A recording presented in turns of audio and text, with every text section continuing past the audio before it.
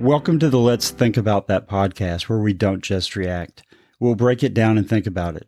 We're going to talk news, the law, sports, whatever we're thinking about.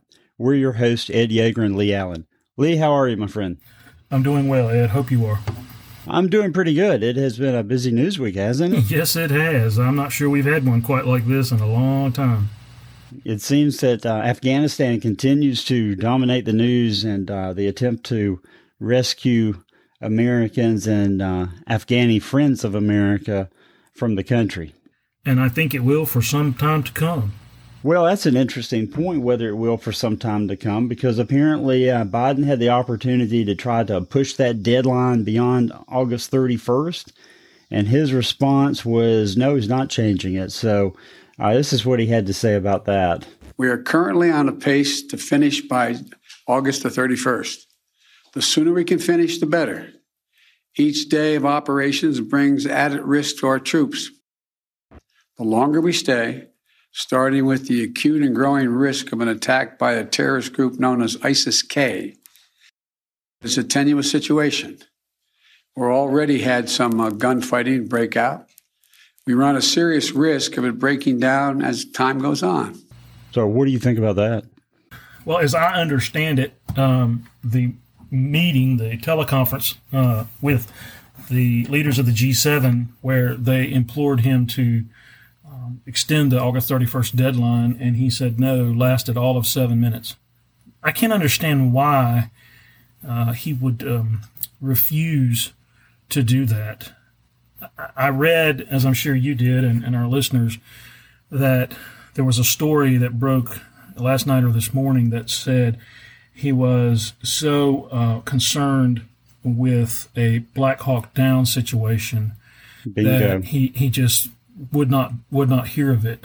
And that's my theory for why he's taking the position that he is. He is so risk averse. Yes. That he is he's just afraid of the worst that can happen. So why else are we pulling out so precipitously? Why else does he not want to stand up to the Taliban? Because he's worried that those troops are going to come under fire. And you got to respect that to a degree, but that's their mission, if necessary. That's right. Is to fight. And saving American and allied lives is a good mission. You know, that's not subject to mission creep. It's not nation building. I think there would be support from both left and right, both Democrats and Republicans, from the Europeans, from most everybody, if he were to do that. And yet he seems unwilling to even consider it. Well, as you know, I think we may even have discussed it last week, the House of Commons in the United Kingdom censured him last week, and I heard, I don't know whether it's true, I haven't seen it in writing, but I heard that today Boris Johnson's cabinet said that the United Kingdom would not trust the United States again. In light of pretty strong words from Great Britain. In light of President Biden's promise to them that he would stay the course until they were ready to leave, and then his refusal to do so sort of turned on a dime and changed his mind and is unwilling to listen. It is just unbelievable. Did you see the two congressmen that went surreptitiously yesterday? Did you see the video that they posted on social media of just hundreds, if not thousands, of Afghani refugees standing knee deep in sewer water? I did see that. So it's a remarkable video. And then they were saying today, the congressman from Massachusetts, and I'm sure I'm going to butcher his name. He's a Democrat. Is it Moulton or Moulton? It's Moulton. Moulton, I think that's how I've heard it pronounced. Yeah, Moulton. And it was one Democrat and one Republican who went there. Both of them strongly supportive of the military. Both veterans. Of course, both veterans. Of course, Pelosi attacked both of them for going. Right. But it's a bipartisan mission. They said they didn't take any seats away from people who needed them coming out of the country. Yeah. And Moulton, who was a Marine, put on his Twitter feed this morning that what he wanted to do as a result of this trip was be able to argue for an extension of the August 31st deadline. And then after he got there, saw what he saw, talked with the general officers, brass, whomever may be in charge there, and I'm not sure. And there's only, what do we have, 7,000 people there? That's probably a brigade or a brigade plus, so that's maybe a one-star slot. I don't know who's on the ground and who's in charge, but he talked to whomever, a number of them, and was told that there's no way to get them out by even September the 11th. It's just not possible. That's from a Democrat of the president's own party. And, no, I think it's fairly obvious at this point, and you have to also factor in time for the military to pull out at the end. That's right, and they're going to start like today or tomorrow because they have to be ready to go by Tuesday. Now the White House. Here's some interesting audio from a question that came up between Peter Doocy and Jen Psaki, the White House press secretary. Go ahead. Thank you, Jen. Is there any concern that maybe trying to reach this deadline and get everybody out, mistakes are being made now that there is a report that at least one of the Afghans evacuated to Qatar has suspected ISIS ties? Well, first, I would say we have a stringent vetting process, which includes background checks before any individual comes to the United States. So I can't speak to one individual, but I can tell you and confirm for you that we take the vetting of any individual who comes to the United States and comes out incredibly seriously. And it's an extensive process. I would say that this is now on track, Peter, to be the largest airlift in U.S. history. And that is bringing American citizens out. It is bringing our Afghan partners out. It is bringing allies out. So no, I would not say that is anything but a success. Okay.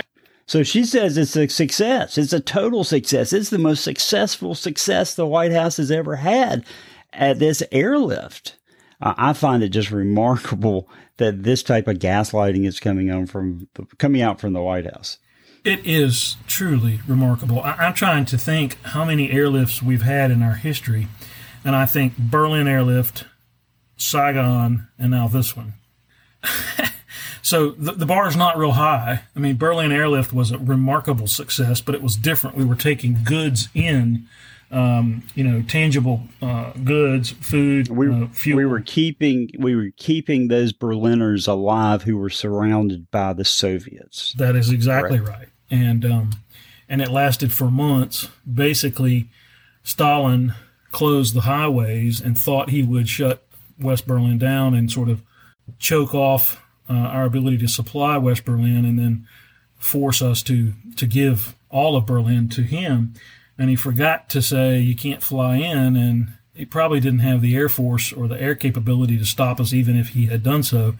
But it was just constant DC-3s or C-47s, as the military version was called, flying into Tempelhof Airport and maybe others in Berlin.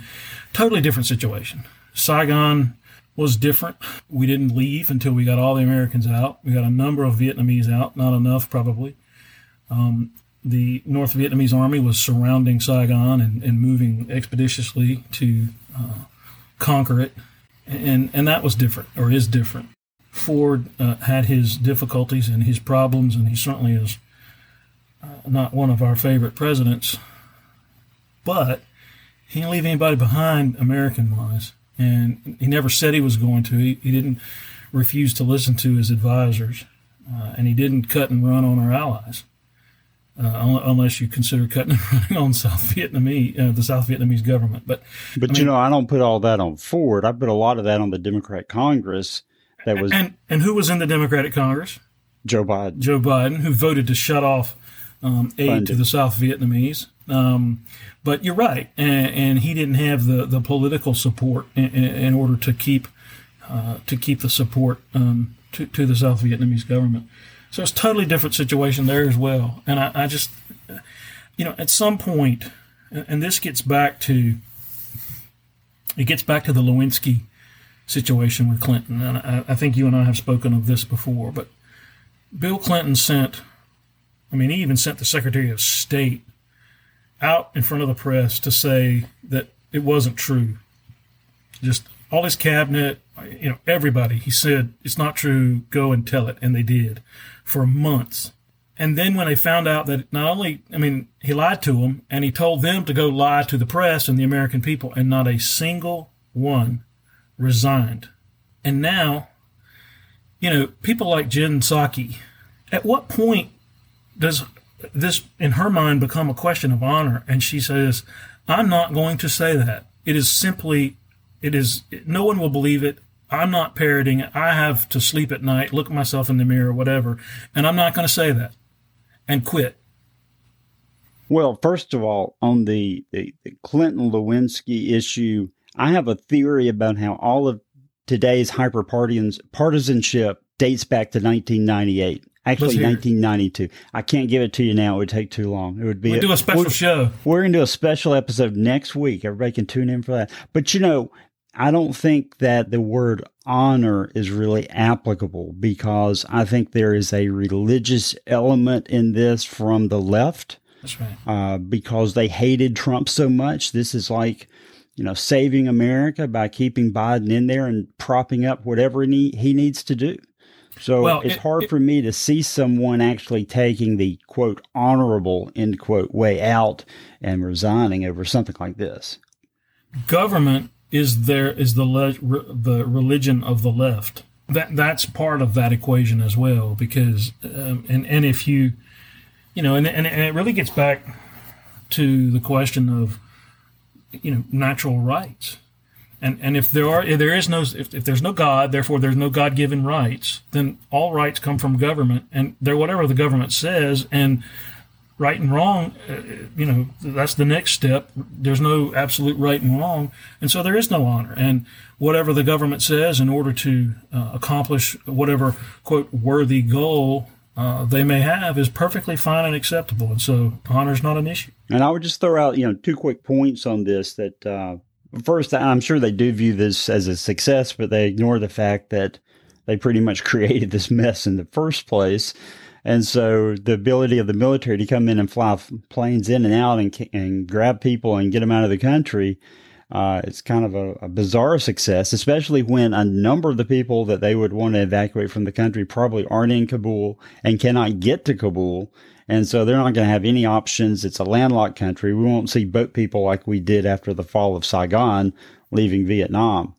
Go ahead. I was just going to say, I wonder if really deep down, all of them think that it is a success. I mean, surely someone in the administration is capable of grasping the fact that it's not. But you may be right. They may be so infected with this notion of hatred of Trump and so forth that no one has such a concept. But it's telling, and I think it speaks volumes, that the White House, the Pentagon, the State Department, none of them will answer the question, how many Americans have you taken out? They usually duck it, or they just flat out won't answer, or if they do, they give conflicting answers. And so no one knows of the 80,000 or whatever the number is yet, how many of those are Americans. And I've heard something like 4,000.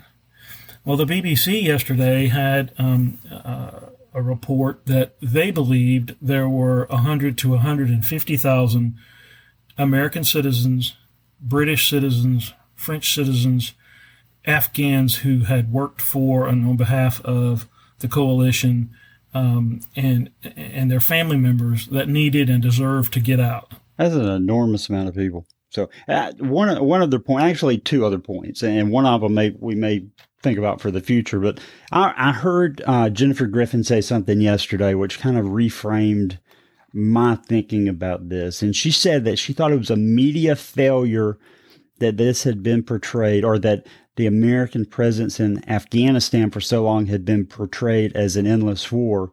And it should have been more accurately portrayed as 2,500 troops protecting an American intelligence outpost and providing logistical support. And as you said a couple of weeks ago, no U.S. military KIAs in over a year. Yeah, a year and a half. Yeah, I mean, she's right. That's a great point. So, I think that when you look at it from that perspective, that we're keeping the lid on, and it really we can really question a lot of this. So the other thing is, and I guess this remains to be seen, but the language, the tone from the State Department is as if this is a normal change in government in any other country. Mm-hmm. I even heard them say, well, we don't know yet what the conditions are under which we'd recognize the Taliban. Recognize the Taliban? But did you see? Are you kidding? Yesterday, the UN, it was posted on, maybe it was one of the UN Twitter sites, or maybe it was UN Watch, which I think is a third-party group that sort of, for lack of a better word, serves as an independent watchdog on the UN. But the speculation is that the United Nations will place the Taliban Afghanistan government on the UN Human Rights Commission. No, I'm sorry, the UN Commission on the State of the Woman. I did not see that. And I thought, that's a parody. And I looked, that's and a joke. no, it's not. Be a joke. It's apparently it's not. Just happens to be an opening on that commission, and we have a new government. Yeah. Crazy. And, just to segue into something else, I know that Parliament yesterday had a special session on how to get British citizens out of the country. Well, Congress had a special session and voted to spend $3.5 trillion, as well as $1 trillion on infrastructure and other spending amounts, which apparently aren't calculated into that. It's just huge amounts of money. We have a short audio clip here of Pelosi and McCarthy both kind of telling each other what they thought about it. Madam Speaker, as you know, a budget should be a national budget should be a statement of our national values. What is important to us as a nation should be reflected in our budget. And this will be the case. Democrats called us back for an emergency session, this first session since Kabul fell to the Taliban. But faced with a national security and credibility crisis in Afghanistan, they have done nothing to plan to address it. And no, it is not a good day. Maybe in your caucus you think it's a great day for you and the Democrats. It is an embarrassing day to America. It's an embarrassing day for this floor, and it's embarrassing that you would even move forward with it. I yield back. So McCarthy says this is an embarrassment, one of the most embarrassing days for the Congress, and it is a tremendous amount of money. Yeah, but I think McCarthy is being somewhat, maybe even hypocritical, given that he allowed Pelosi and the Democrats to have the $1.2 billion infrastructure trillion. I'm sorry, billions. All these, what difference does it make? 10 days, 2 weeks ago, and there were people, and we talked about it, who said, and here's what's coming next. He didn't stop and stand in the doorway and say no. So I'm not a McCarthy fan. Let's just say it that way. Not that he cares what I think of him. Well, do you think he had the authority or had the votes that he could have actually stopped anything from going forward? I don't know. He may not have, but I think some hills are worth dying on. And I think this was one. And I think he would have helped galvanize the conservative opposition both now and between now and the 2022 midterms, and even during the midterms, galvanize the Republican opposition and say, enough's enough. I'm against this. We're not going to stand and watch this happen. And he didn't do that, and I think that was a mistake. I'm looking here just to backtrack a minute. Sure. Afghanistan took its seat on the UN Women's Rights Commission back. It was announced in September, so I'm not sure when they did it. But they have the seat now. So if the UN recognizes the Taliban regime, then they stay on that commission. Should lead to some interesting discussions there, I'm sure. Yeah, so sort of, and I apologize, but circling back to McCarthy, you got to hand it to Pelosi and the left. They know how to play hardball. And the Republicans, it seems, with the exception of Donald Trump at times, we're too quick to say, we want you to like us. We're not going to play truly hardball. We're going to fight with one hand tied behind our back, whatever. description you like, it's time. We need to give them at least as good as they give it to us. And the American people, in my opinion, clamor for it. That's what make Donald Trump so popular. For once, I mean, even Reagan wasn't always the best in the world at, standing up and metaphorically giving the Democrats the finger and saying, we're coming for you. But Trump did, as evidenced by his comment Saturday night. A little crude, a little vulgar, but it resonates. Well, I would say that the, one thing that seemed to unite all the anti-Trumpers for the last however many years on the Republican side is that they were mostly made up of people that would rather lose gracefully than fight and try to win. That's exactly right. And they're swamp rats for the most part who enjoy the Washington scene, who want to stay even if they're not in office. Well, and some of the commentators who, I don't know if they're really swamp rats, but they certainly fall into the category of people who don't want to put up a fight. I would somewhat disagree with you about Ronald Reagan because I think he had this capacity to take it back to the public and win things through the public, putting pressure on their representatives. He did. But one thing about this this piece of legislation that passed the House, this isn't a final bill.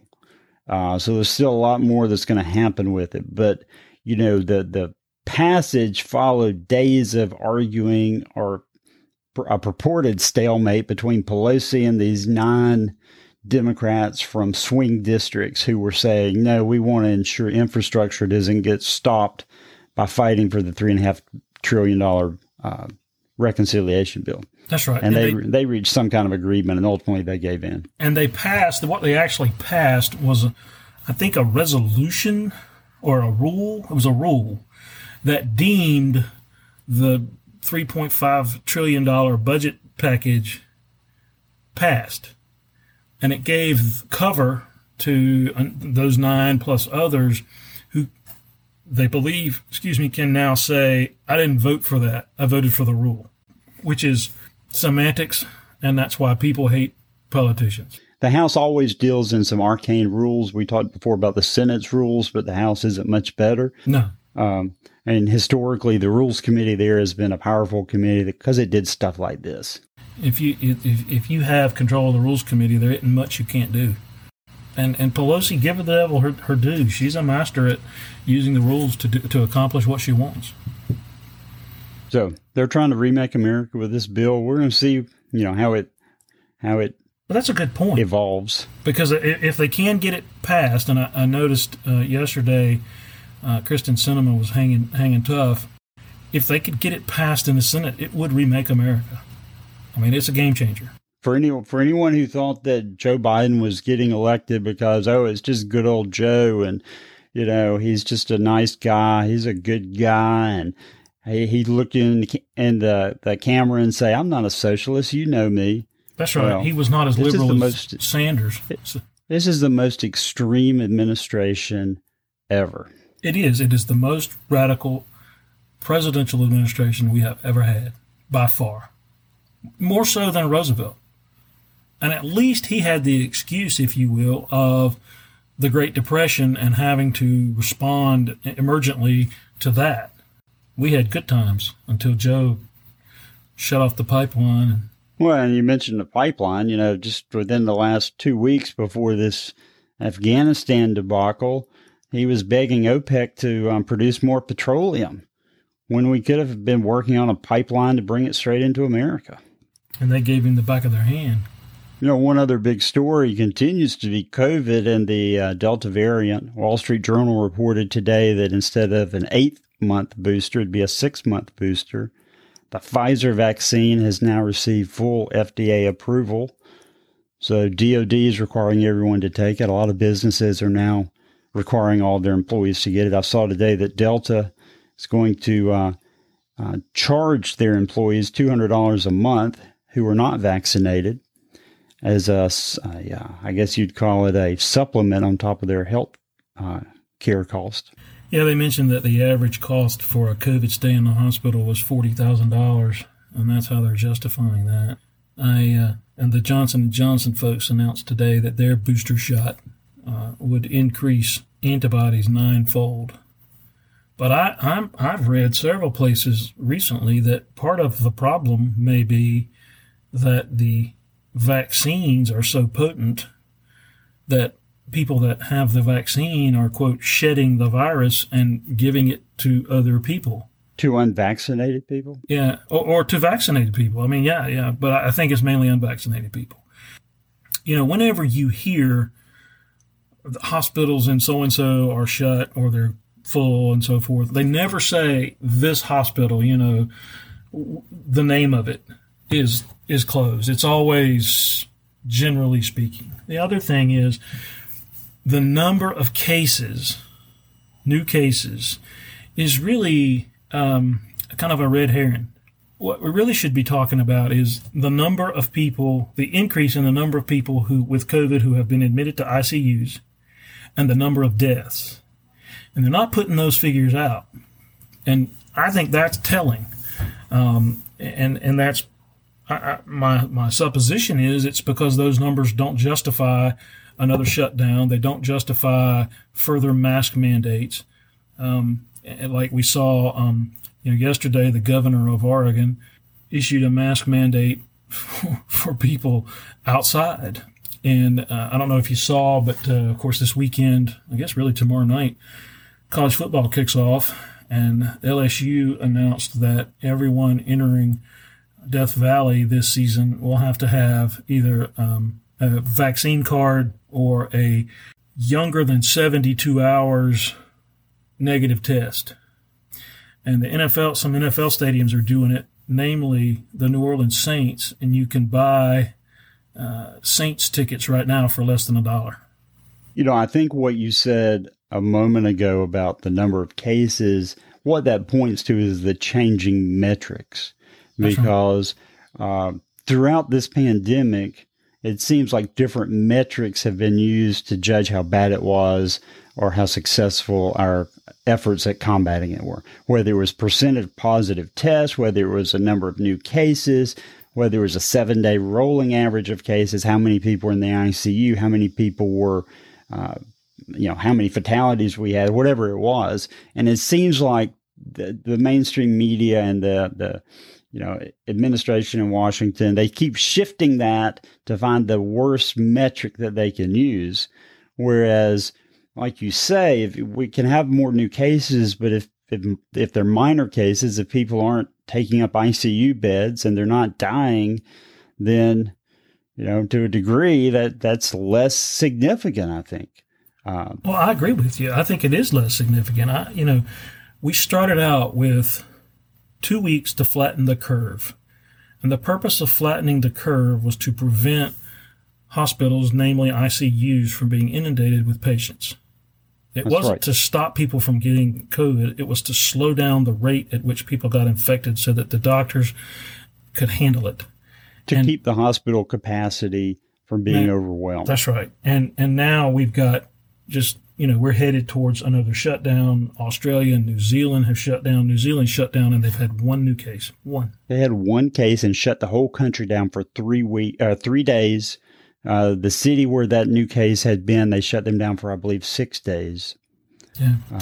Australia, they're imposing, significant fines. If people aren't allowed to basically leave their house unless they're going to the grocery store, and then they can't speak to anybody along the way. In one state in Australia, horrible story at an animal shelter where they basically shot all the puppies there because they didn't want anybody to come in and adopt them. Right. Because that might spread COVID. Just extreme behavior. And I read in the city of Adelaide, 3 infants have died. They needed life-saving heart surgery that was not available in Adelaide. They needed to go to another state. And interstate travel is not allowed in Australia, so these kids died. All right, like you said, originally it was flatten the curve and stop the spread. It was develop the vaccine, find a cure.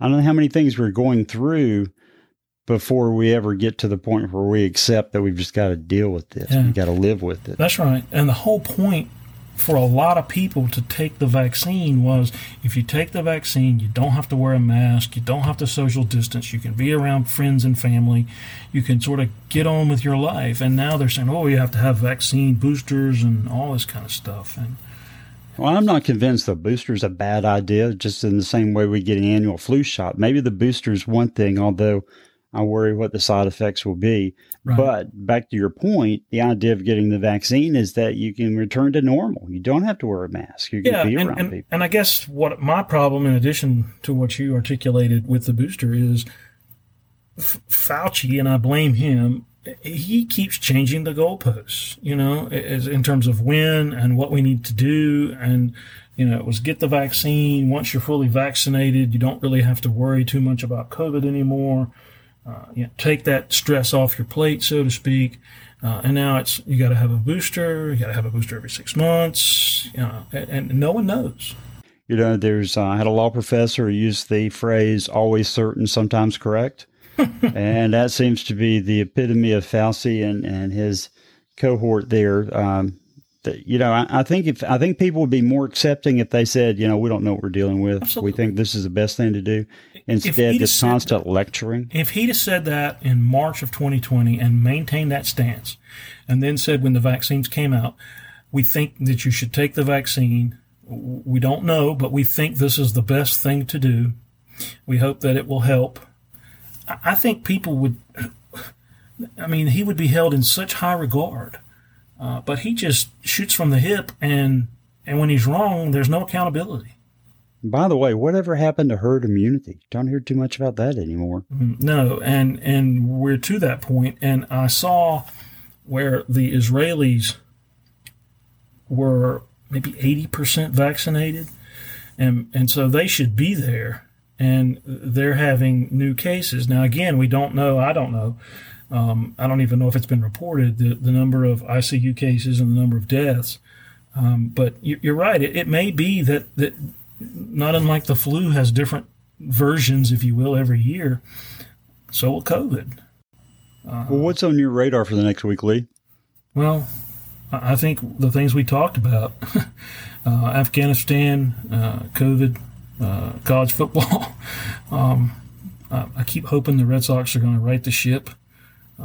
Quit wearing the T-shirt because the last 2 times I wore it didn't do us any good. Plenty of season left. Yeah.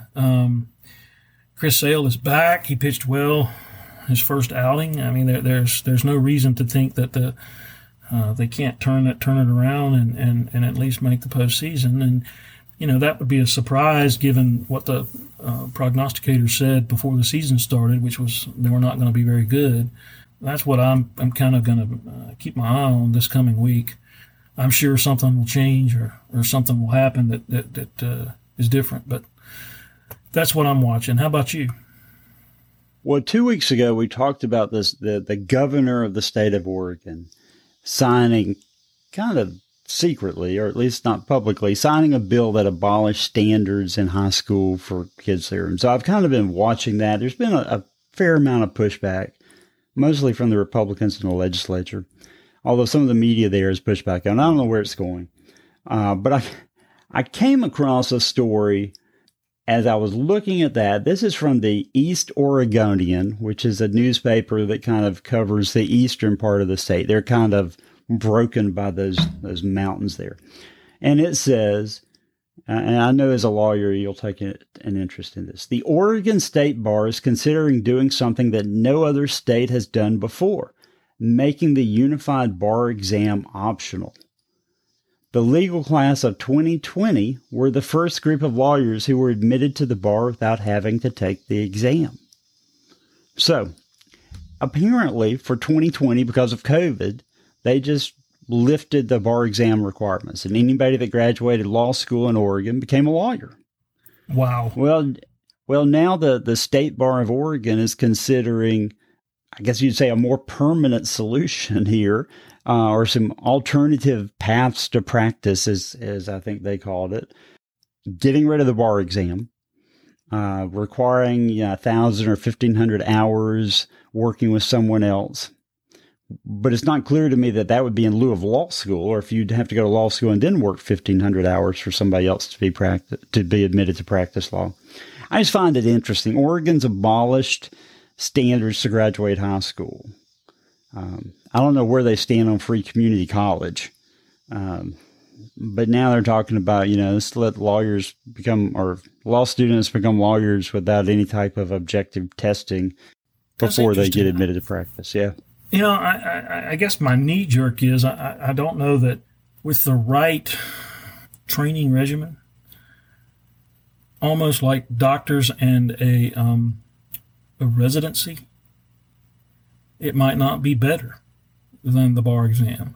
I've known people who didn't pass the bar exam the first or second time, and sometimes you wonder, how could that be?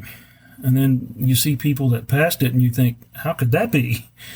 And I do think that the public, the model that we have as lawyers in our training is sort of the old notion that a lawyer is a generalist and can do, a will in the morning and or a court case in the morning and a will in the afternoon and a deed, at lunch, that kind of thing. And I think those days are pretty much over. And whether that's good or bad for the profession, I think it's where we are. And the scary thing about lawyer is, when you get that license in your hand in August or March as a result of the bar exam, it's open field. You can go as long as you have a client. and that's a little scary. So, I think under the right situation, perhaps sort of a 1,500-hour training requirement in lieu of the bar exam might be a good thing.